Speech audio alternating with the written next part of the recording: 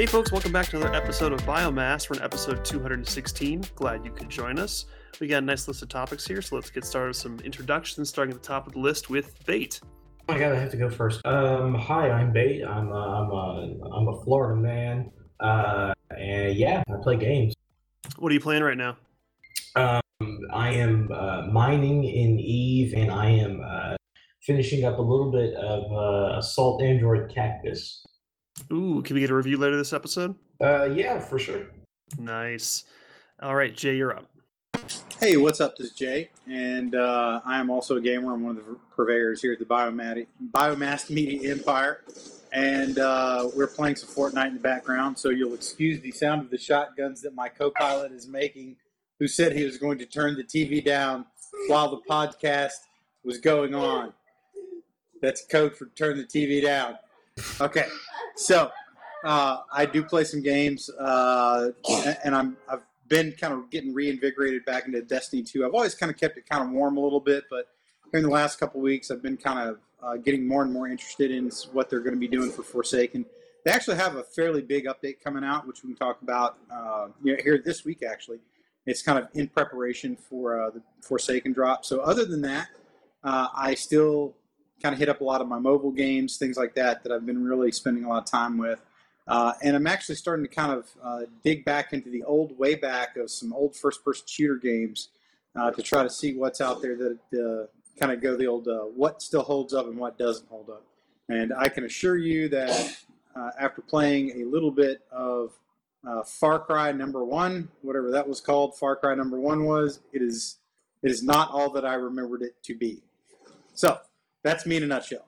And I'm now simulating that I'm in a nutshell. I'm using my hands to mime as I move around my body, pretending I'm in a nutshell. This makes for great radio, I'm sure. By the way, I spent most of the afternoon drinking and eating barbecue, so this should be a fantastic show. Jay is actually the happiest person in the show right now, so we'll let him have his fun in a nutshell. Livy, you're up. Hello, I'm Livy, and I am regrettably sober during Jay's excitement. I am a gamer too, do blogging stuff, Project Nova updates, etc. And I am, of course, Pokey Draven. I help host the show here, and I do the Dungeon Crawl with Livy, and I'm also doing a lot of stuff with Project Nova. As you may have caught with my little bit of blunder in the beginning there, I am so used to saying starting at the top of the list with Soraya Zell, because he is always here. He unfortunately could not make it to this episode. It is unfortunately the first episode he has not made it to, but considering he, had a record of 215 episodes consecutive of not missing one, which is way better than any of the rest of us, we got to give him props where it's due. So Zell could not join us today, but he should be back next week. So let's get started with some news here. Livy, Zombieland 2, what's going on with that? Yes, so I was excited but not expecting this. Zombieland 2, I thought the first one ended pretty solid, but I guess they have more. What has it been, 10 years? And they're going to have the original cast that played the 4 main characters coming back. So we should hopefully be seeing that in January, them either, finishing up the filming, and then it's supposed to hit theaters October of 2019. That's a little ways off, though, but that's pretty cool. Yeah, you're right. That's not something that I was expecting to see ever, but that's pretty badass. That's cool. It's hard because the first one was good. Like, so good. And then when they always come up with the sequels, you're like, you're gonna ruin it, you're gonna kill it. Yeah, exactly. So that's literally what I was kind of thinking. I just saw that news earlier this morning, actually, and much like you, Livy, I was kind of in the I'm not sure how to think about this because I really enjoyed that first one a lot, and it kind of ended in the right spot. And and I like a lot. All the actors in it are quite good, and obviously continue to go on and do some good things. But I'm just not sure I want to see Lex Luthor, ducking zombies. Like a bad Lex Luthor too. Oh, not even good Lex Luthor. Oh my god! And supposedly, like, the zombies have evolved, so I'm assuming that it's taking place a lot later in the area of Washington D.C. So there's a change of scenery and maybe some evolution that happened, but still hoping they don't kill it. So, for those of us who have no idea what you're talking about, what is Zombieland? Describe it. Livy's laying a long, deep sigh back here. Oh. Damn it. It's a movie you need to watch. That's what I'm going to say. That's not helpful. I assume there's zombies. And they're in a There's land. zombies, Okay. there's roller coasters, and there's Twinkies. I think Twink- they're Twinkies. Yes, Hey, Twink. speaking of Twinkies, do they still make those things, or did they stop In- making them? Yeah, yes, they do. Oh, they They do. do, yeah. I Okay. think they're all like right. knockoff Twinkies, I though. mean, you can tell who goes to the grocery store. So for our resident 17-year-old of the podcast, 19. thank you. Same thing. At my age, you all sound the same. So, long story short, I think this movie came out back in like 2009 Nine. or early 2010, something, Yeah, looks like 2009. So it's been a while, and you had Woody Harrelson, Jesse Eisenberg, Emma Stone, and God, what was the other girl's name? Oh, dude, this is a great looking cast. Abigail Breslin. So it's basically kind of it's a very, very well made and well acted campy zombie movie with those four as kind of the protagonists / competitors in the movie. And even Bill Murray was in it, which was he was hilarious. He had this unpaid, or not unpaid, but this like uncredited sort of bit role, and he was hilarious in the movie. So it's a really good flick, and they have a lot of neat memes that kind of started up about it that you'd probably recognize. It is, as Livy said, it is definitely well worth the Netflix watch.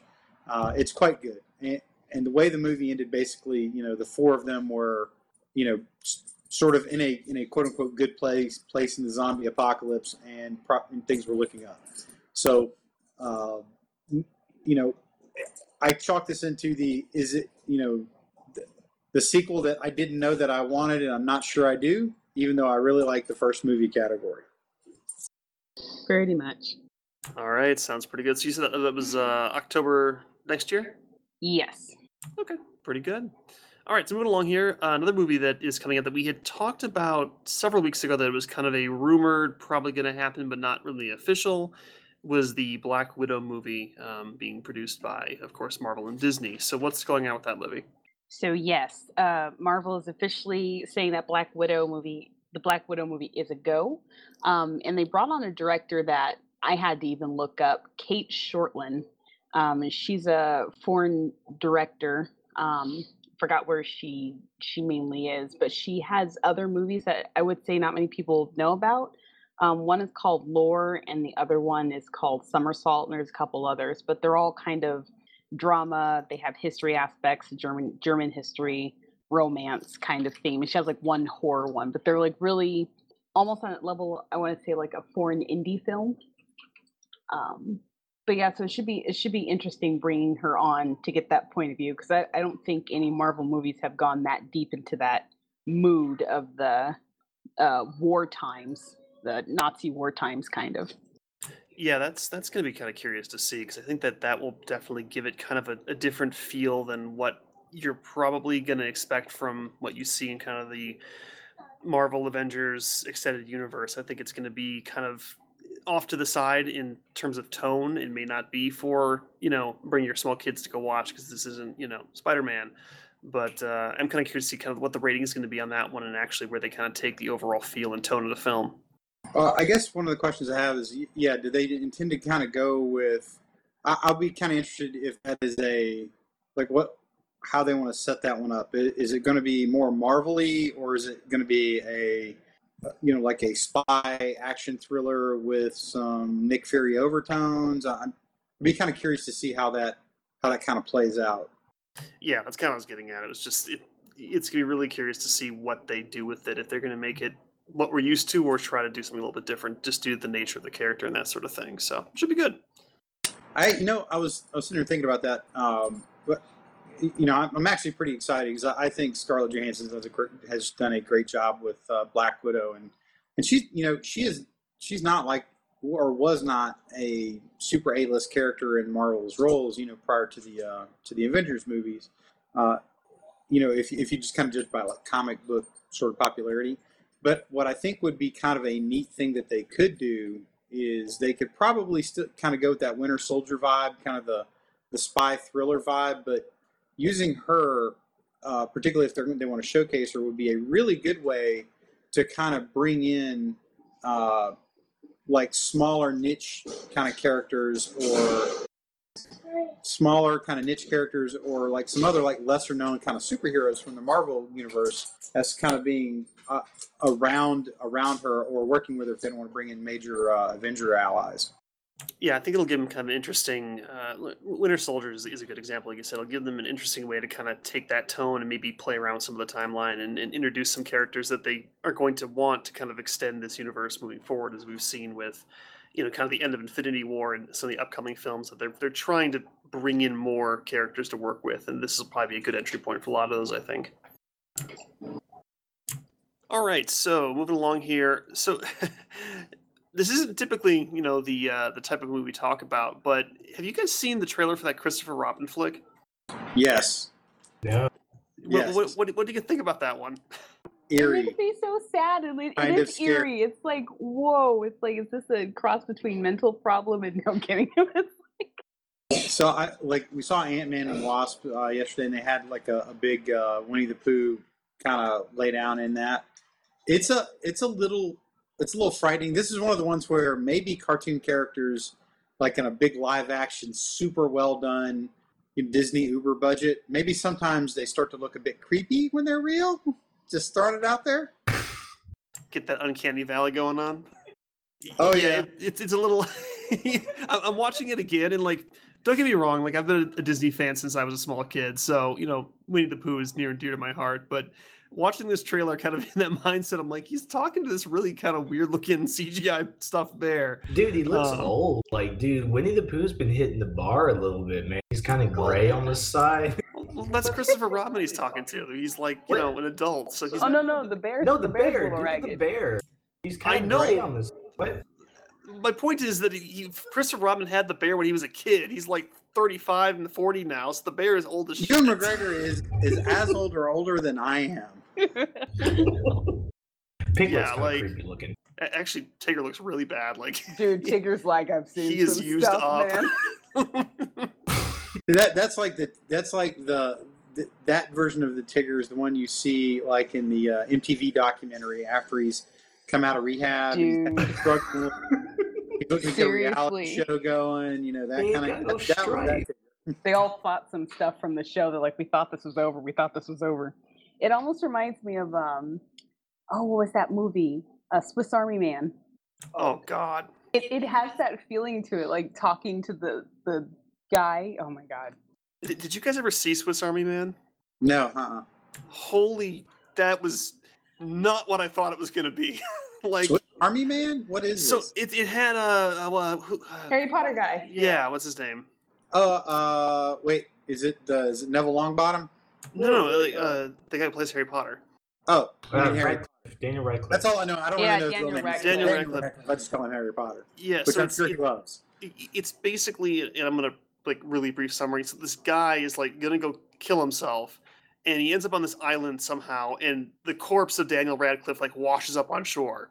And so he like is talking to the corpse, and the corpse like wakes up, and the guy realizes that the corpse of Daniel Radcliffe is talking to him and can do like all kinds of crazy shit. Like he like gets on top of him, and Daniel Radcliffe starts like farting, like passing gas nonstop, and he rides him like a jet ski. And that's how it starts, okay? And it's basically this complete, absolute bullshit mind trip the whole way.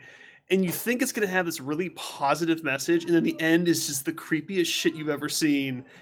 And it ends up with his corpse like floating off. And you have to see the train wreck that was that film, because it's all over the place. I think I had like a fever when I watched it. I think I was sick that day, which made it even worse. But you should watch it for how bad it is, because it's so fucking weird. But yeah, Swiss Army Man. That's one to check out. Is it intended to be that way, or did it turn out that way? I think it's intended to be. It's intentional. Okay. Yeah, it's. All right. I can work with that then.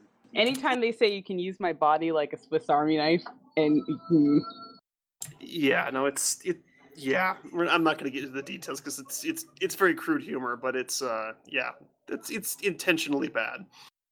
All right, so enough of Daniel Radcliffe farting. So gaming news: Fortnite Season 5 and how it destroyed PSN for like 3 days. That was fun. Oh yeah. Oh boy, you're not joking. Wow. You know what? Like, I I think think- destroy What? Xbox. It's because all the cool kids play on PS4. Come on, Bait. At least I could play Fortnite Season 5. Yeah, no, I was trying to play Monster Hunter like the day that Fortnite came out, and PSN didn't know what to do with itself. I just said, "Forget it. I'm gonna go work on something else." Like it was unplayable the whole weekend pretty much. Destiny Bungie had this big back end update they were going to do to prep for Forsaken on the day that it came out. Bad timing. You could not get it. Like you could not get into match. You could not load. I mean, you basically it was almost unplayable for most of the night when it came out. It's like, who let that happen? To major updates on the. I tell you what though. All right, so have you guys checked out what's in season 5 though? Have you guys been looking at it? Yeah, it's great. It is awesome. Like, so I'm sitting here watching Boy run through, like, trying to hunt me some deer to eat, and he is the golf carts bomber. Amazing. Huge fan of golf carts, and the skins and the stuff that they've done to the map is actually really, really cool. I'm not, the gameplay of Fortnite is kind of not my forte, but what they've done with this, and if this is normally how their seasons go, or I don't know if this is like a big one for them, but you can totally understand why they have such a following in terms of the game. But it's really cool. They've definitely changed up the map. A lot of the geography's changed. The skins, there's a lot of Viking scheme, kind of schemes. There's one that definitely has some shades of Kratos. There's one they just released today called the Magnus skin, which is this like uber awesome Viking Odin looking guy. But it's really cool. I'm like pretty impressed with what they've done with the updates.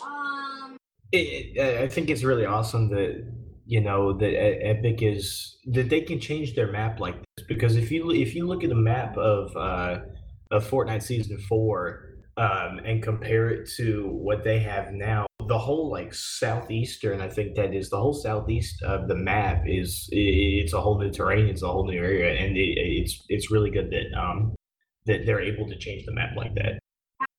Well, it helps that the whole thing is built on like the Save the World campaign engine, which is procedurally generated maps. So it's like literally just swapping out sockets of pre-made stuff, and you can change it on the fly. So I mean, they got really lucky with that. But I think it's really smart that they're able to pretty much constantly keep things in flux. Because I mean, like with like PUBG, it's like one fixed map, and then they add like a whole new fixed map. With this, it's like we can change like a quarter of the map every couple of weeks and keep it always a little bit different. Like it's really smart, and it's really cheap for them to do that, which is pretty badass.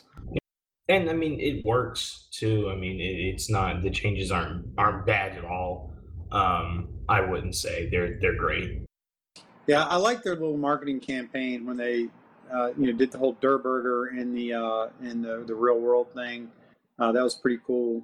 Like my kids running around coming out of one of the cities, and there's like a big stagecoach here, so guaranteed there's gonna be some cowboy skins here pretty soon, like gunfighter skins or whatever, because they've already kind of got all the Viking skins and stuff. So it's fun. I mean, this is definitely a fun game. It's a good offering on their part, I think.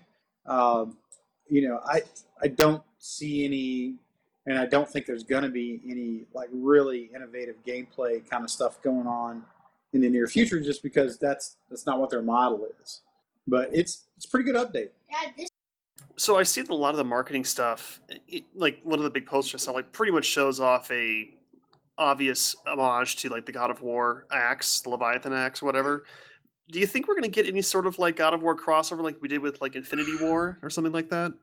I don't know, but it wouldn't surprise me. And interestingly enough, like Fortnite's kind of become one of those sort of, I wouldn't say unique, but kind of one of those rare properties that other developers are actually kind of cool with the press that they get from getting a Fortnite homage. So I think that it wouldn't surprise me, and I think the guys over at Sony Santa Monica would probably think it's pretty awesome that they do that. Yeah, I mean, like I said, I don't play Fortnite, but I mean, just looking at all the stuff coming out in Season 5, it looks really solid. Like, just tons of content. The Santa Monica guys, they're also the ones that were okay with being able to have the Thanos Infinity Gauntlet in God of War. You know that, right? Right. Yeah. I mean, which is awesome, by the way. That thing is killer good. Wait, was that That came out of totally left field for me. Like, I did not expect anything like that, and they were just like, "Yep, it's in there. Have fun." I was like, "Oh shit, maybe they could do this with more stuff." Which is when they were showing off, like, the axe in like the promotional material. I was like, "Hey, make it happen! Like, come on! I want to like have like throwing the axe and sucking it back like God of War. That'd be badass." So it'd be really cool if they could do something like that. It wouldn't surprise me. I mean, like Bungie surprised me. We talk about it a little bit later with some of the updates that they've got coming to Forsaken. They're adding different in-game mechanics that are kind of like leaving certain things in the game world like that, like player objects. That it wouldn't surprise me. I mean, it'd be kind of cool actually if you could have a like an axe that you could throw or something like that. That'd be pretty killer. Yeah, that'd be badass. And I'm always curious to see what they're going to come up with next. I just, wish that PSN wouldn't die whenever they push out a big update because it was pretty nasty. But I kind of get it because I mean, Fortnite's going crazy, which kind of brings me to my next topic. So, as you guys, obviously know, so Epic Games, which is the company that makes Fortnite, they are the creators of the Unreal Engine, and the Unreal Engine is on its fourth iteration, and it's used by a lot of studios, even big name studios like, CCP is using it for Project Nova. Square Enix is using it for a couple of their big titles coming out. It's become much cheaper to use a pre-canned engine rather than custom making one every single time. So Epic does pretty well with that. And it also caters well to indie developers because the engine itself is free. So if you want to make a game, you can download the engine, and I think up to $10,000 in revenue, you can keep all of that. And then after that, Epic gets a percentage of whatever money you make on top of that amount. So it's basically you can build your game for free with the Unreal Engine, and if you're successful, we get a little bit of a cut. But if you're not, don't worry, you can keep what you make. And along with that, they have the Unreal Market. And so the Unreal Market is basically content creators can make assets for games. So you can make houses, cars, guns, whatever, and they're compatible with the Unreal 4 engine, and people can upload these, and they basically get like a cut of whatever sales. They get like 70% of that cut, and Epic gets like 30%. And so if you're making a game, you can go into the marketplace, purchase assets. Epic makes a little bit of profits, the creator makes some money, you get the asset for your game, and it will work with the engine you're playing with. So it's pretty cool. So Epic came out this week and said, "Hey guys, listen, we are making so much money with Fortnite, we don't even know what to do with it anymore." So what they've noticed is that because of the success of Fortnite, the traffic for the marketplace has spiked like 30% with people submitting stuff. And they're like, "Cool, this is more money for us." And so what they're going to do is they're going to change their ratio from 70% going to the creator and 30% going to Epic, and bumping that so 88% goes to the creator and 12% goes to Epic. So basically they're going to be paying people more for content that they sell on the Unreal Marketplace, which is pretty It's probably badass. for them. But I guarantee they did. So they crunched some numbers, and they're like, we could probably end up making more money if we charged less. Right? In that, because the number is kind of specific. Like it went up, 18% specifically. It's a little strange number. So I'm guessing there's some spreadsheet magic happening in the back end there.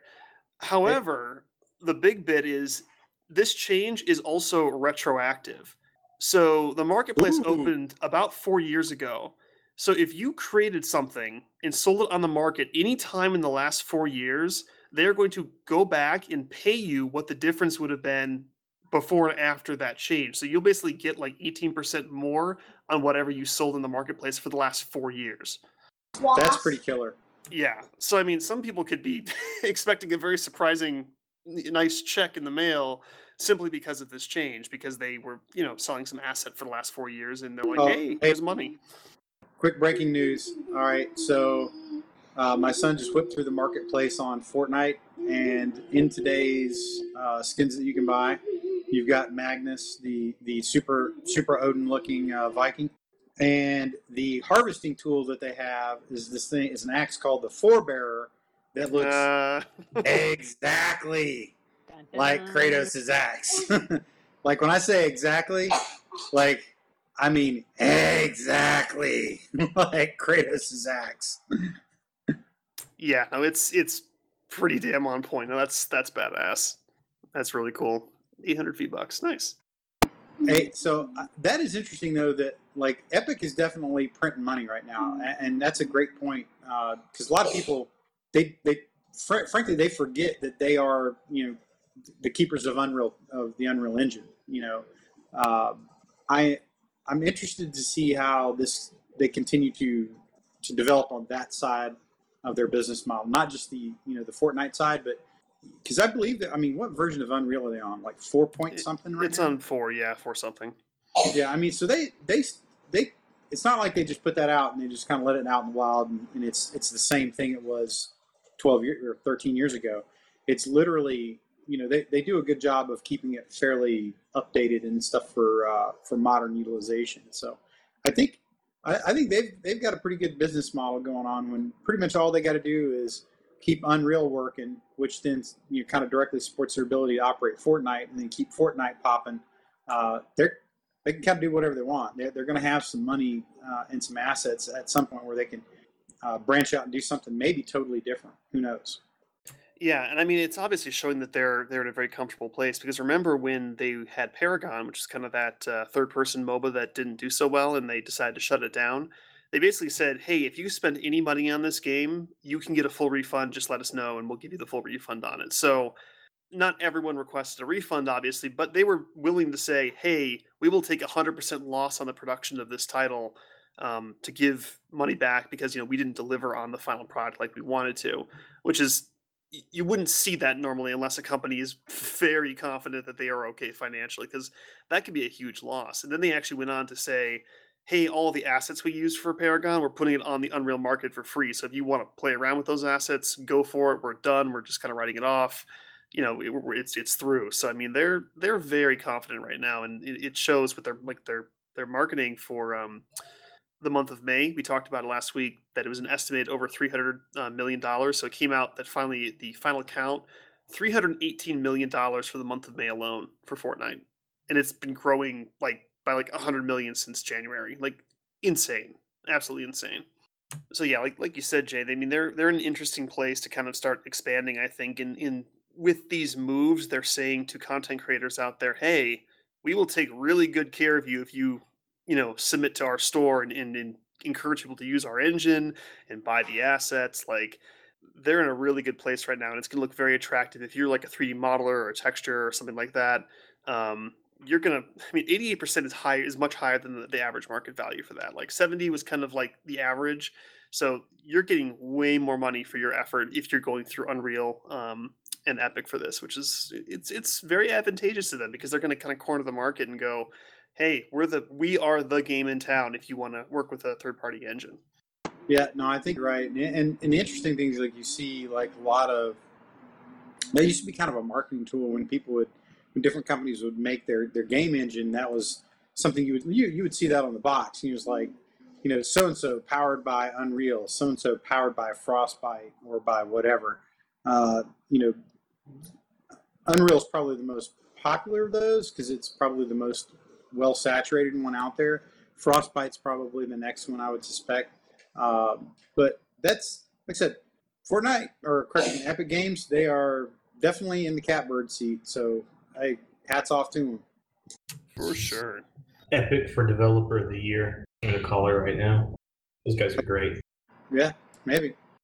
All right, so moving along here, I wanted to do a quick update on Monster Hunter World. So currently the Twilight Summer Festival is running, so there are all kinds of events. If you aren't familiar with the way Monster Hunter World does events for their seasonal festivals, basically any event since the beginning of the game is available on during the week of the festival. So if you missed something like, hey, I forgot to go get like the Wyvern Ignition Greatsword or something, which was like a limited event, you had to do it like in that week.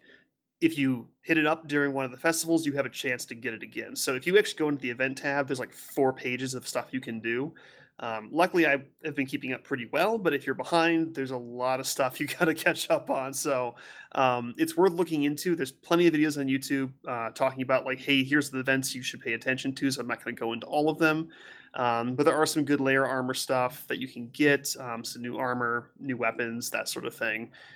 Just kind of take a look around. You'll be able to find out all the specifics on how to get those. And they are pretty cool and pretty good looking. So it's a good event. I've got a few things I need to kind of fill out to complete my roster, like some cool Vateroth stuff I got to finish up and get some more of those Bushi tickets to get the layer armor, but lots of good stuff happening. But the big one was the Behemoth update. So, as we've talked about before, there's a crossover event between Monster Hunter World and Final Fantasy XIV. And this is kind of like a dream that these two developers have had for like 7 years to make this crossover happen. So they're going all out for this because it's like, we may only get one shot at this, so we're going to really go for it. So, what they're doing is they're transplanting the Behemoth monster from Final Fantasy XIV into Monster Hunter World, which is something they've never done before. They've never had like a monster from a different franchise in the game. So this is pretty badass.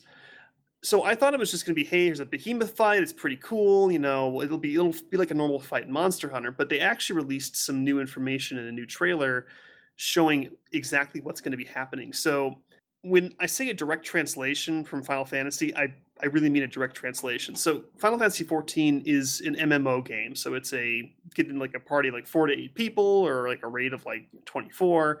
And you go and find a monster. There's mechanics where, hey, you have to stand over here and hit this switch at the right time and don't get hit by this big circle AoE. And it's a lot of maneuvering around the battlefield and positioning yourself and doing attacks to kind of whittle the monster down and win. Then you guys all get in your menus and stare at your like like Final Fantasy Barbies for like an hour and a half, and then you build furniture, right? Yes, there's lots of furniture, but that happens after the fight. Once you rip off his horn and like carve it into like a chair. But you got to kill the thing first. So there is a particular fight in Final Fantasy XIV where you fight a behemoth, or King Behemoth specifically. And it's this big giant behemoth, right? And there's mechanics where, like, okay, in an MMO, you've got like a tank, and the tank has to hold aggro by attacking the monster, and the monster will just attack the tank as long as he holds aggro while the DPS does damage and the healer's healing. And in this fight, like, he drops these meteors down, and you have to hide behind the meteors because he drops this huge comet, and you have to kind of like hide behind the meteors so the blast doesn't kill you. That is exactly how it's going to work in Monster Hunter World. So there's no aggro mechanic in Monster Hunter World except for this fight.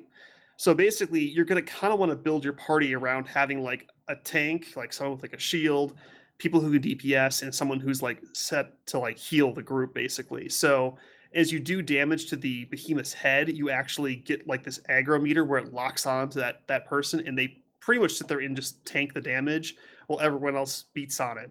And then it starts dropping, like I said, like these meteors, and then the comet, and you got to hide behind it. So it's pretty much like the exact same fight from Final Fantasy, but translated into Monster Hunter mechanics, which is really, really cool. Like, well beyond what I thought they were going to do with it, which is really impressive. So, they had like a 20-minute gameplay that the developers did, which is pretty funny. A few of them got nuked because they weren't paying attention, but it was really cool to see. So I'm super hyped for this, way more than I was before, because they did a really good job in making this really truly feel like a translation from one game to another, not just cosmetically it looks like the same monsters. That's really badass. That's really cool. I mean, Monster Hunters, it's not exactly my jam, but I really appreciate a lot of the things that they do in that game.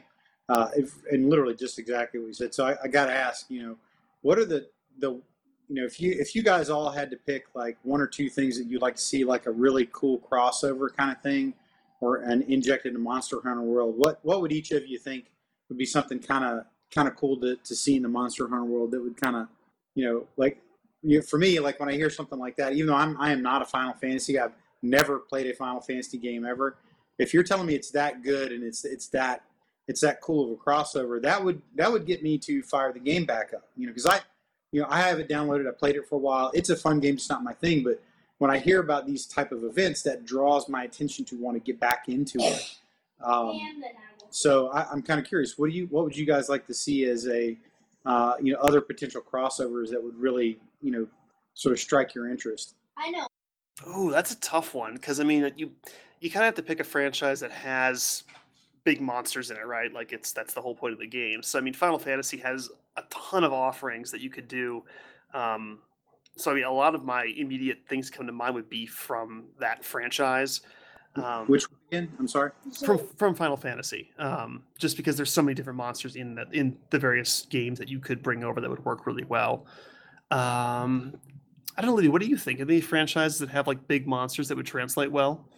Big monsters, no. to go into. Big machines, yes. That'd be Thinking- cool too. Near Automata. Yeah, you could do some good stuff with that. I just want to see a 9S Palico.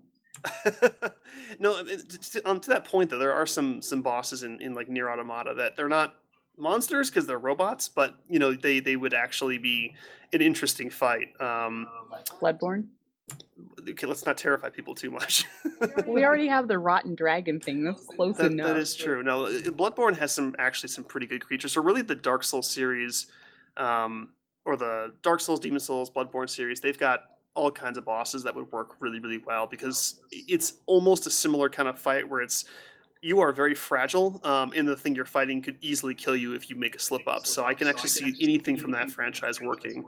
Mm-hmm. My last weird one is Attack on Titan. Oh, jeez. I'm not sure how that would work mechanically. We already have like the little zippy thing, so we just need a big human to come in. And actually, you know, it's not out yet, but I mean, I'm just kind of flipping through some more news while we're sitting here, and you know, I'm looking at some of the creatures you're seeing, like in games like Anthem, kind of this big golem-looking thing that's kind of been a feature in some of the demo content they've been showing off. You know, I'd like to see, you know, stuff like that where it's like, hey, a new game comes out, can we get a collaboration between, you know, kind of cross promote and kind of keep the juices flowing for Monster Hunter, but also give a bump to this other title. So I mean, that'd be interesting too.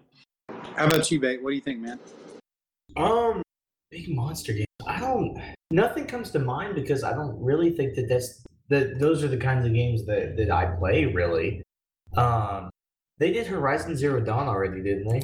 They did. There was no monster in it, but you could absolutely take some of the stuff from that game and bring it on over. It would work really well. Yeah, because that's got some pretty big beefy dudes, I think, if I'm not mistaken. Yep. No, there's definitely some options there. Boy had a recommendation. He said you could take like Xur from Destiny and put him like in the social space as a special vendor. That'd be some. And then you could use like the behemoth monster from Destiny, or a couple of the other big kind of boss monsters. That'd be kind of cool. He also sells like the stuff no one wants. wants. The Hive God, the big sandworm looking thing. He said that'd be a pretty good fight too. Oh yeah. That'd be interesting. I was actually, I'm kind of in line with Bate here. Is like this is not normal. Like I said, it's not my jam, but I think there could be some kind of cool, kind of cool crossover stuff that you could do in a couple different ways. I actually like the Attack on Titan idea, by the way.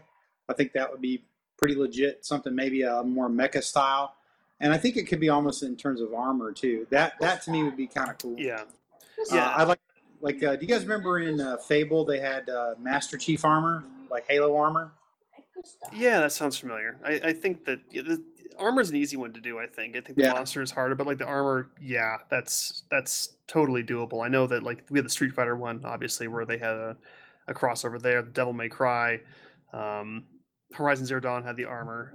So yeah, I mean, there's lots of stuff you could do that would work really well. I mean, I wouldn't mind seeing like a javelin suit for Monster Hunter. Cool. It'd be pretty badass. No, I actually like Livy's idea of a Nier Automata kind of setup. That could be pretty cool. Yeah, no, there's lots of options, and Monster Hunter's never been afraid of doing crossovers. There's been a huge list throughout all the franchise of the entries in the franchise for different types of crossovers they've done. I think they've even done like Legend of Zelda crossovers with it before, something like that. So I mean, there's all over the place, but they do have fun with it, and it does kind of act as this like, hey, we can kind of turn into this mixing pot of we're okay with bringing stuff that doesn't obviously make sense into the world because we understand that it's for fun. I mean, having Ryu from Street Fighter running around with a sword, it's ridiculous, but it's kind of a fun event to do. So I always appreciate this sort of thing. And also coming with this update, so if you're familiar with the series, if there's a monster, the monster has parts you carve off, and those parts always are used to make weapons and armor. So with the behemoth, that is not just the only thing they're adding armor as well that is being crossed over from Final Fantasy XIV. And I was so happy to hear this because in Final Fantasy, I play a class called Dragoon, which is kind of this lance dragon knight, and they can kind of jump and do a lot of aerial attacks and that sort of thing. the artifact armor, which is kind of the top tier level 50 armor for the Realm Reborn expansion of Final Fantasy XIV for the Dragoon, is the armor they're bringing over for Monster Hunter. And it actually makes sense because Monster Hunter is, in that game, everything is a wyvern, so everything is considered a dragon. So having the dragon armor makes sense. But it is the class I favor the most, so I'm very excited for that. So they've got the Dragoon armor from the Realm Reborn along with the Gaebolg insect glaive. So it looks like the lance from Final Fantasy. And instead of a big insect, you actually kind of shoot out this like energy dragon to collect your extracts and stuff. So as someone who likes the insect glaive and someone who likes the Dragoon, this is perfect for me. So I'm very, very hyped for it. And there are also a couple other small things. So there is a Kulu-Ya-Ku. So I guess in the story behind this crossover, an Aetheryte crystal, which is kind of like a teleportation crystal in Final Fantasy, has gotten transferred over to the Monster Hunter world. And the Kulu-Ya-Ku, which is this kind of bird thing that likes to pick up rocks and hit you with them, he grabs the crystal, but it like mutates him into like this giant version, so he's absolutely huge, and then beats you to death with the crystals. That's going to be probably a cool side quest. New Palico outfit, which is going to be is it a Moogle, Livy? I think there's speculation. I don't think we actually got confirmation on what it is. So Moogles are kind of these cute little creatures from Final Fantasy. And then there's a new outfit for your Poogie, which is the pig that runs around the home base. And it turns it into the Behemoth minion from Final Fantasy. It's this little kind of plushy looking Behemoth minion, which is pretty awesome. And of course, the best part is that they are seeding the world when you're like doing the hunts for these Final Fantasy creatures with cactuars, which are, my favorite little animal from Final Fantasy. They're these little cactus dudes. And if you hit them, they like explode with like 10,000 needles everywhere, just mulch everything in the area. So I'm pumped to see those guys coming through as well. So this is like the best update ever for me. Like all of the things I would love to see in a crossover are in there. So very, very cool. I'm very excited for it.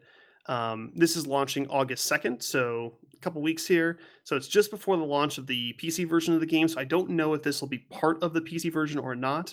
PC version is coming out on the 9th, I believe, so 1 week later. But on the 2nd, the Behemoth update will go live. And I don't think this is temporary. I think this will be available going forwards. It's not like you have to do it this week and you're done. It's just, it's being added to the game, period. And you can have fun with it. So very excited for that. I just want to know if they're going to have like a John Wick crossover. That's all I want to know. Well, I mean, they've already got it Fortnite, so I mean, it only makes sense. I was watching some Fortnite trailer, I think it was season 4, and I was like, hold on a second, rewind. I'm like, is that a goddamn John Wick reference? And I'm like, yeah, it's got to be what they're going for with that guy. So that skin was pretty awesome. Oh yeah. I think even though it would not be a Blizzard thing to do, if they would dip their toe in this world of like, how do you do like kind of those the good-natured homage to another character or IP? Like, can you imagine like for in Overwatch, like for limited time, like, hey, for this week, they throw in like a bunch of crazy kind of reskinned versions of the existing characters and all kinds of popular folks. That'd be pretty killer. That'd be pretty killer. That'd be pretty badass. No, I mean, that'd be really fun. Okay, so let's talk about some political legislation because there's a whole lot of it going on this week. So, Germany updated their laws regarding, it's effectively changes to how contracts are regulated. So, in short, it's basically like if someone signs a contract and you are asking for a down payment or any money up front, that you must give them like the time that they will have that contract fulfilled. So like if you're buying a new house and they're building the house or whatever, they actually cannot collect money from you as part of the contract until they actually say the house will be finished on, this day. And so that's kind of in the broad sense, but can anyone think about why this would affect video games specifically? So let me tell you a story about a man named Zell, who at one point was a rich and powerful man. Tall, handsome, good hair and everything. And then he found this game called Star Citizen. And he started putting money out like it was crack. Like, he's literally a walking YouTube video because of Star Citizen. Like, that's the real reason Zell's not on the show. We're not entirely sure that we have proof of life of him because we're not sure, but we hear that Chris Roberts sent out a missive to all of his adoring fans and were asking if they cut off the pinky finger of their left hand and mail it to him along with their latest check for Star Citizen. That's probably why. Oh man, there actually is some Star Citizen news we'll get to in a second. But what makes this interesting is it applies to video game pre-orders.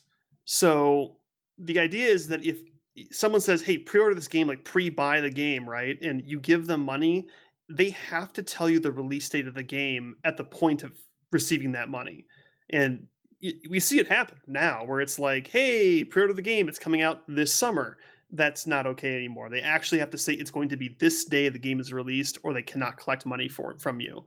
So basically, pre-orders are the ones that require like money up front are dead at this point in Germany because of this change to the contract laws. So Now, how precise does it have to be? Because like if you go on PSN, like and you pre-order something, it'll say like October 2018.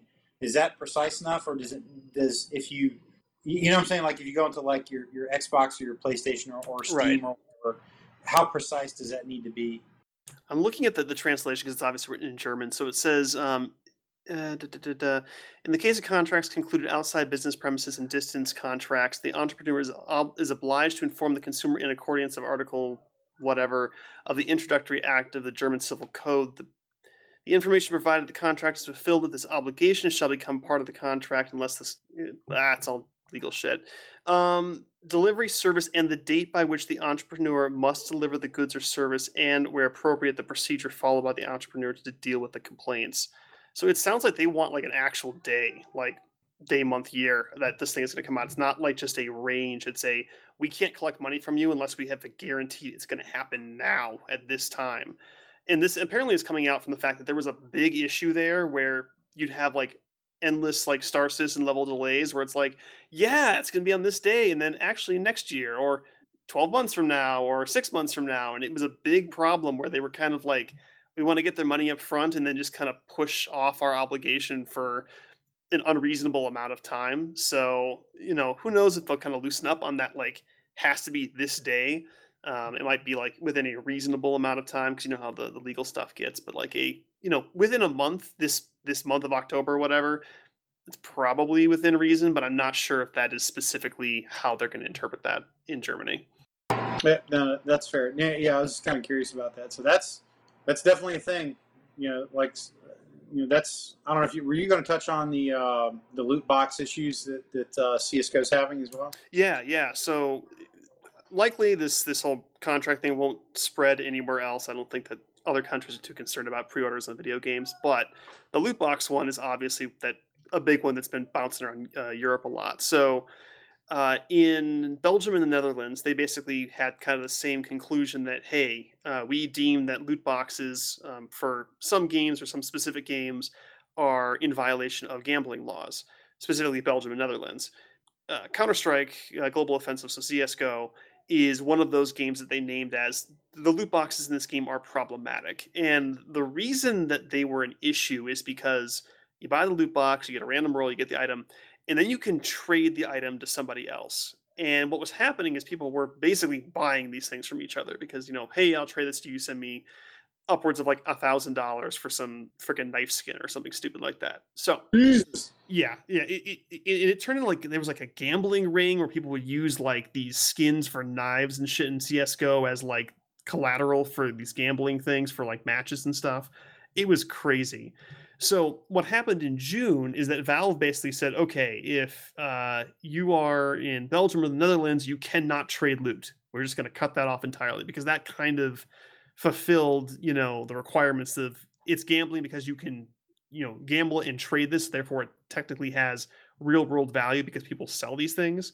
So Valve said, okay, you can't trade, period.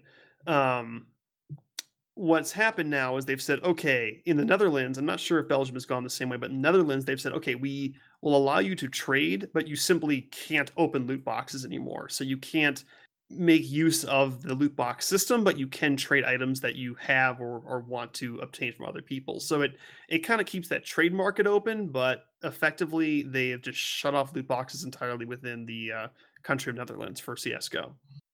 That's that's interesting to see how they do that. Because I could be playing right now with a guy from the Netherlands. How do they stop me from giving him a thing, or is it probably like localized to their account? I don't know. I mean, I'm sure there's some ones and zeros guys that can figure that out, but that's a I mean, don't take this the wrong way, but it's like yeah, I got it. It's Belgium and the Netherlands, but if they're doing it, somebody else is going to do it. Somebody else is going to go down that road. I mean, they've flared up that idea in the United States a couple times. No, and that's the thing is it will most likely spread this ruling. And now France has come out and recently said, we talked about this last week, we don't consider loot boxes in their current form to be against gambling laws, so we don't need to outlaw them, but we don't think that they're necessarily a good thing either, so we should probably come up with something to do about them. So there are mixed signals out there, and I'm really curious to see how this is going to spread around and in what form it's going to take, because it's obviously it got kind of to a frenzy with like Star Wars Battlefront 2.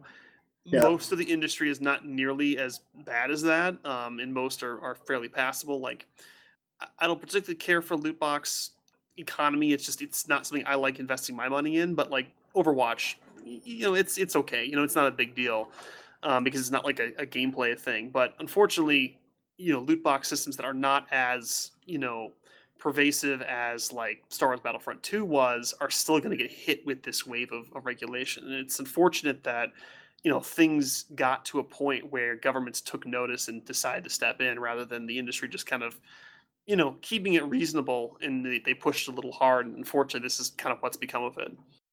Yeah, I think ultimately, I am certainly not a fan of loot boxes, but I think if you took the relatively simple step of here's the loot box, here's exactly what is in it, and here's the odds of that you could get each of the things in it, and it was very, very clear and upfront before you purchased and or opened a loot box.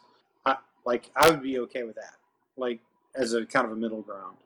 Yeah, and I think that's much more reasonable. I mean, like we talked about before, when you play the lottery, if you flip over the ticket, it says, here are your chances of winning. And it's a very small number, but people still play it, But I think a lot of the reason why they don't want to do that is because if you look at like Destiny 2, for example, the size of the loot pool is so huge that your chance of getting the thing you want is probably way lower than you actually want to think it is, and you might be far less inclined to actually purchase that item because those odds do not look nearly as good as you hope they are, Well, yeah. I mean, I would offer this just, I actually think the loot pool in Destiny is incredibly small.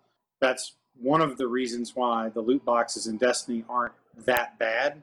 But I think if you translated that to imagine loot boxes in something like Diablo. Oh yeah, that'd be insane. Or in Destiny 2, come September when Forsaken hits and they have random rolls.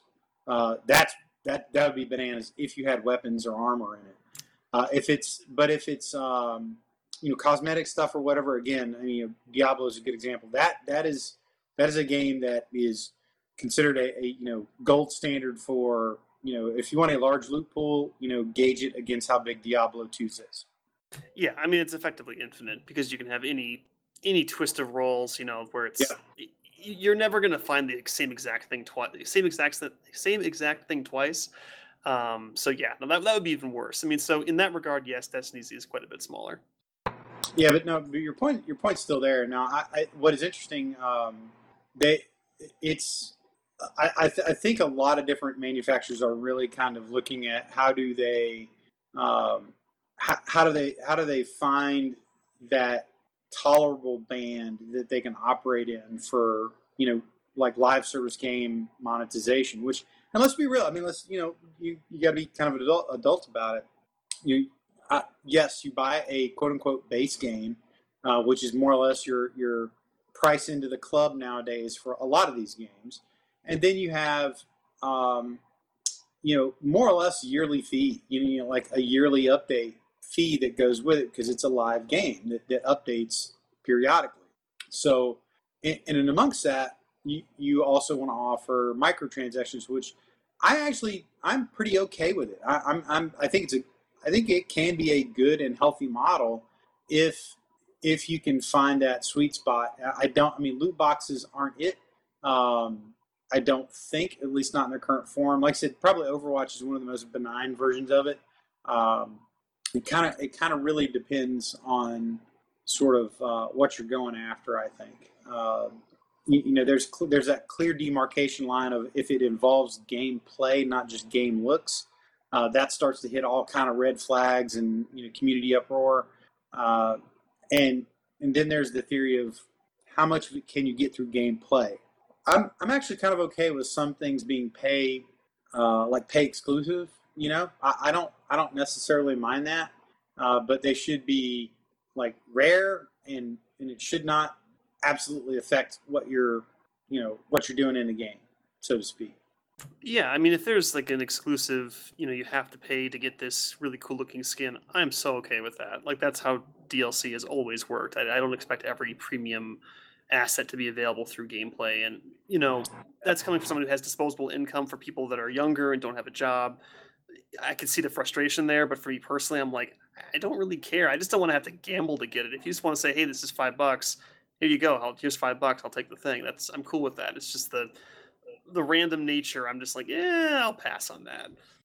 Yeah, I do think that there's going to be, before it's all said and done, I think at a minimum there's going to be some form of descriptive language that's associated with the ubiquitous loot box in terms of odds and what it contains and things like that. I think that's kind of fair. I mean, in the United States they make you put that on gambling machines. Like if you go to a casino, it's posted on the gambling machine what your odds are. So I think that's okay. I mean, I think that would be fine.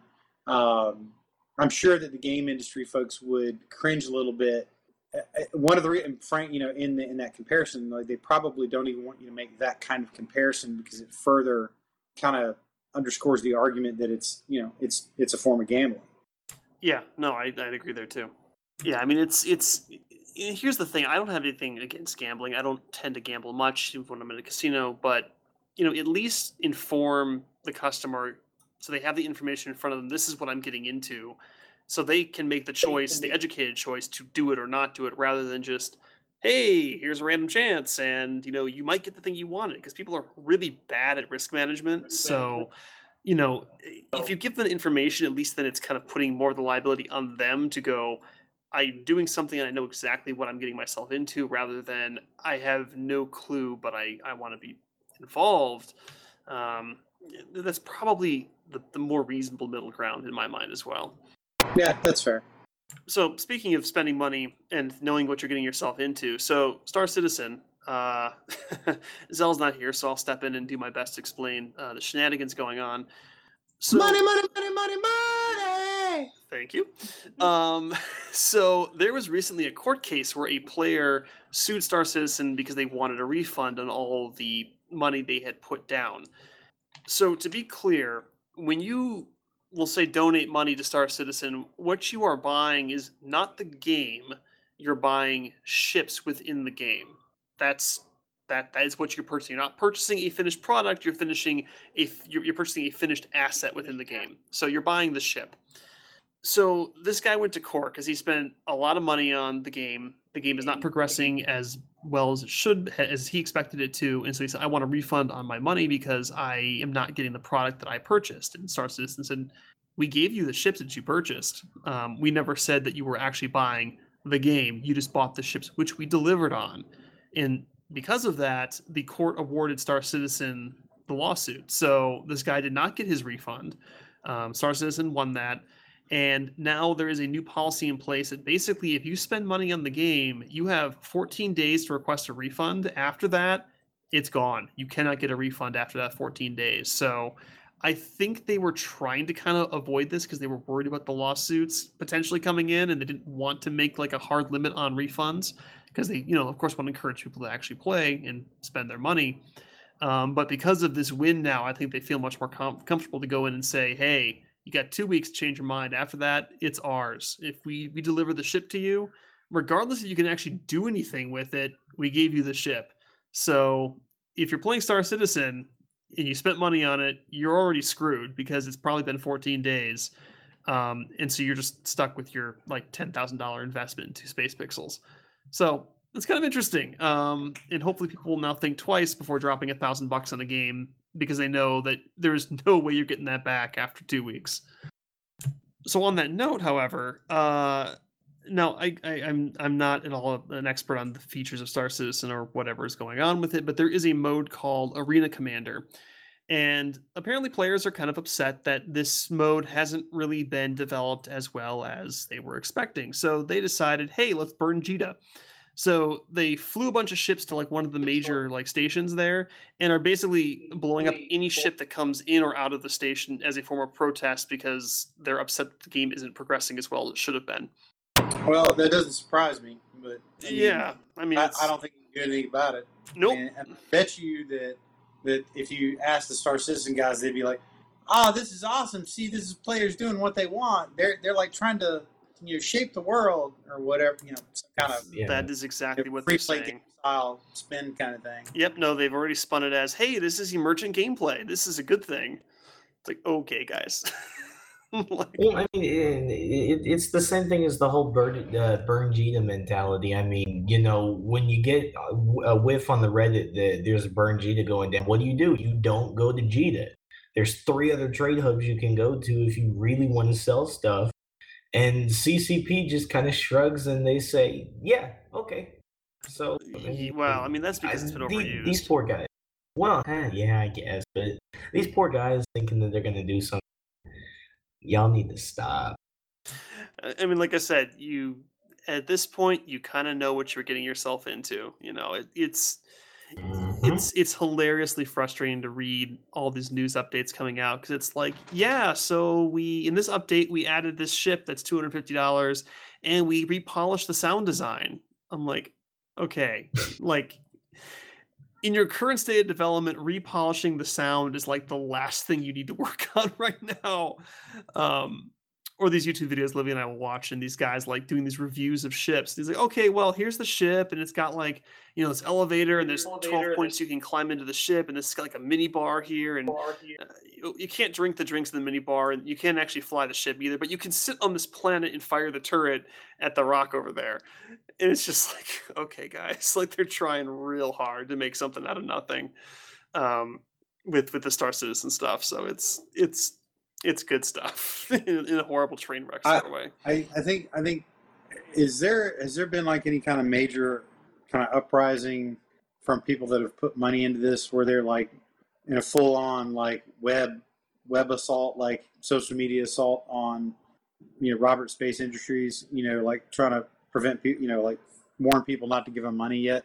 Have they gotten to that point? So the thing is that for every person that is like that, there's also a fanboy who will equally go to the front line and fight against that. So there's actually kind of this counterculture where it's, people who ask for a refund are actually just trying to hurt everyone else, and we should just shut them down because, they're pulling their money out of the investment, which just hurts everybody. So you do have kind of like pushes like that, but you also have people who are in support of RSI pushing back. And so RSI just kind of puts their hands up and goes, you guys can duke it out. We're going to keep doing our thing over here. And by the way, your monthly payment is due. So yes, kind of, but it's not really doing anything. That's interesting. I mean, that's probably the point where I would say that they're going to have a problem. And when you get a court case where your basic defense is, we never said we'd give you a game. We just said we'd give you ships to play in a game that might get made. Like that tells you a lot about, kind of how this works. And this court case was fairly recent with this new policy, so you might see some of that starting to pop up, like a really hard pushback against that particular ruling because of their argument they use. But so far, it's been kind of just players infighting and not so much anything that's actually been really, making RSI sweat. I think they're probably more concerned about their lawsuit with Crytek right now than anything else. Yeah, that's probably fair too. So yeah, it's a cluster. But we always love to kind of sit in here and poke fun at Zell, particularly when he's not here. So I can only imagine, how he's doing in his ship that's grounded with a minibar. But it's good stuff. So we'll keep covering it because, like I said, it's fun to watch the train wreck. Was there anything else you guys wanted to cover before we kind of close this one up? No, I mean, I think probably in a week or so. We can probably right around time for Forsaken drops. We can probably do a bigger splash on that. But Game Informer's doing a great job. That's their monthly cover story this month. and they are doing a killer job with a ton of videos and kind of almost like every other day mini articles coming out talking about the Destiny update, which I'm kind of back on board for Destiny, watching how this is going. So I'll be interested to see how that goes. Yeah, no, it's definitely worth keeping an eye on. And, I've also seen a lot of stuff coming about Anthem, which is kind of piquing my interest. And as much as I fervently said I'm not interested in Anthem until the game comes out, it's starting to look kind of interesting. So we might be talking about that in the short term here. But there's some good stuff coming out. My brother is also very hyped for Destiny Forsaken. I don't think I've quite drinking the Kool-Aid, but we'll still cover it best we can. It should be good stuff. Bait, did you want to go over the best game ever? Your review of it? Dude, this game actually is kind of fun. Yeah, I can go over that real quick. So it's a twin stick shooter. So if you don't know what that is, you're using your two thumbsticks to do the movement and do the aiming. But I guess it's not a true twin stick because I think normally with those games, your thumbstick also controls the firing. But in this case, it's like left trigger on Xbox, so it's totally like not a big deal. Although your finger does start to hurt after a while because you just sit there and you hold down left trigger and just like spam the fuck out of bullets. So it's fun. It really is, and I'm kind of sad because when somebody tells you that there's a game out there called Assault Android Cactus, I kind of thought that I would be a cactus, like I'd be a robot cactus. Nah, what? I'm just I know, what? Right? I'm just a little like anime girl or whatever. She's an android and her name's Cactus. So there's a couple of different androids that you can choose from or whatever, and then you go through the level and you can complete it. You can complete like a whole stage in like maybe 10 minutes if you're super good, 15 if you die a lot like I do. And the level selector kind of reminds me of like Sonic or something. So or even Mario, I guess, where you're kind of walking in like this this world overview to the next thing, and it's kind of cool. And then you get a grade at the end of each level, and it seems like it'd be a great co-op game, but like I don't have anybody here right now to co-op with, so it's kind of sad. But yeah, that's Assault Android Cactus. Disappointing name, but it's free. So if you're looking for something fun to do, it's a easy couple of 100 gamer score. If you're into that. So yeah. All right, that's disappointing. I was hoping there'd be just a cactus killing everybody, but I guess not. Yes, I was too. Maybe someday someone will make the game of my dreams. All right, sounds pretty good, man. And that's on Xbox, right? Xbox, yeah, it's one of our free games. Okay, nice. It also looks like Steam has it as well, but probably not for free, since I know that was kind of a premium game for Xbox. Mm-hmm. All right, guys. Well, that sounds pretty good. Are you guys good to do shout-outs then? Send it. All right. So I got two shout-outs to two different games this week. So the first is to a game called The Culling 2. So The Culling 1 was kind of a battle royale game that was a few years old. It did okay. And out of nowhere, they said, hey, we're going to release The Culling 2, which is like the sequel to a battle royale game. Okay, fine. So can you guys take a guess to how many players in today's market, totally saturated by battle royale games, how many players do you think were concurrently playing on day one? Don't cheat. Maybe like 10,000, I guess. 200. That's it? 200 players on day one. By day 3, player count on the server, 0. Damn. Legit. The game died in 3 days. It was like 10 on day 2. Like it just completely like just fell out of the end of the barrel of the gun and just died on the ground. Like it was just terrible. Damn. Terrible. And on the 3rd day, it did not rise. That's. I mean, we joke about this, but can you imagine, like there's probably some dudes in there with like pasty skin and some guys broken relationships and like they just they've like slayed themselves for like a year straight trying to finish that thing. Like, oh man, literally like died when a game dies faster than like Lawbreakers, you just know. Damn. So I'll give a shout out to those developers, like Jay said. they probably worked really hard on it, and then just to have like all of that work basically amount to absolutely nothing. That's gotta be killer. So I feel really bad for him. But I hope this is like, a warning to the industry, like, hey guys, you might want to cool on the battle royale stuff like a little bit, because like there's so many of them that you can have one that releases like not like a well-known IP, but like an IP that's like not indie either, and just have it like die in 3 days. That's a really, really telling sign. So, maybe they'll back off a little bit, but probably not. My other shout out goes to a mobile game, which I think is going to be coming to PC soon, called Bloons Tower Defense 6. So, if you're familiar with that series, it's a tower defense game. I started playing like back when the first game came out, like on PC. I think I discovered it like in my geology class in college, so that it's been a while. But it's basically like a tower defense game. You just drop down these little monkey towers, and they have special powers, and they pop balloons as they kind of travel down the path. So it's nothing innovative, but it's a really solid, well-built game. It's available on Android. I'm not sure if Apple has it or not, but it's like $5. I've gotten a ton of fun out of it. It's a really good game. So kind of my suggestion for this week is if you like tower defense games and you like playing on mobile, Bloons Tower Defense 6 is a really solid choice. So keep an eye out for that one. All right, Livy, Cool. You're up. And yes, Apple does have Balloon Tower Defense. Nice.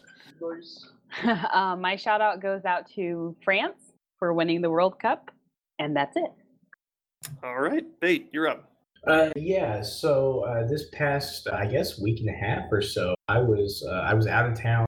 A couple of buddies of mine and myself went up to Montana to do some hiking and some camping. So shout out to those guys that went with me. That was really cool. Let's see, what else I got? I got a couple of buddies who are going off to boot camp tomorrow. I know that they listen, so shout out to y'all. Love you guys. Hope you do well. What else? I think that's it. Yeah, that's it. All right, sounds good. And Jay, you are up.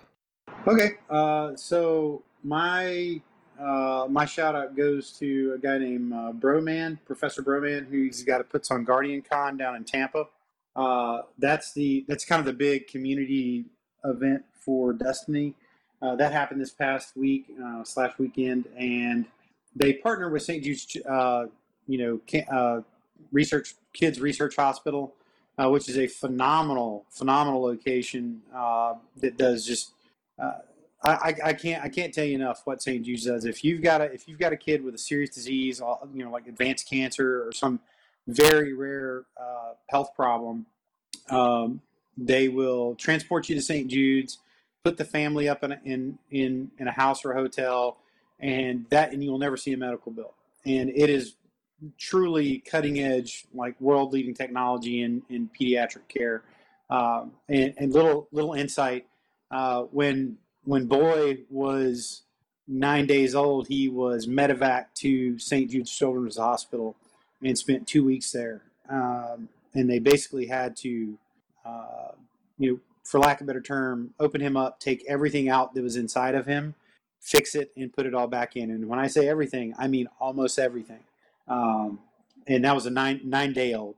So, and he's 9 years old now. So I've got a kind of a soft spot in my heart for St. Jude's. But check these numbers out. So they raised reportedly, and this looks like these aren't pledges. This is actual money that has changed hands. Over $2.7 million for St. Jude's over the course of the weekend. And that's a ton of different streamers coming online. So they have the actual physical convention down in Tampa. And then while that's going on, they have like the biggest content creators on the internet they kind of do around the clock sort of charity streams for them. And there's some phenomenal videos out there of $10,000 donations occurring. There's a $100,000 donation going on during this guy named Ninja's Fortnite stream. He's probably the biggest Fortnite player in the world. It's pretty phenomenal. So that's a really cool event. Bungie was there. They actually sponsored the first one. It was called DestinyCon. They've kind of backed away from it. Now they go support it, and they actually had the full Destiny team out there, and they had all the new Gambit gameplay stations set up for everybody. They made a big deal out of it, and they really supported the live streams as well. They did a lot of giveaways during the streams and stuff. So hats off to Professor Broman. He's the guy that kind of helped put that on the map over the last 3 years, really. Fantastic event by the Destiny community, and kind of sponsored by Bungie for the benefit of St. Jude's Children's Hospital. So that's my big shout out to them. And I recommend just go check out some of the videos that were associated with that. It's pretty crazy. There's a lot of neat videos of streamers that were hitting different marks, and they were like, okay, well, I'll shave my head, I'll get a tattoo while I'm playing Fortnite, all kind of neat stuff. It was a neat sort of window into kind of the gaming community and what it does other than just play games. All right, that's really good, man. It's good stuff. It's always good to see people, making that sort of thing happen, and it's always really cool to see. So, very nice. Oh yeah, hey, P.S. I just pulled up some numbers from Forbes. Right now, Epic Games is bringing in approximately $300 million a month from Fortnite. My God. Yep, that sounds about right.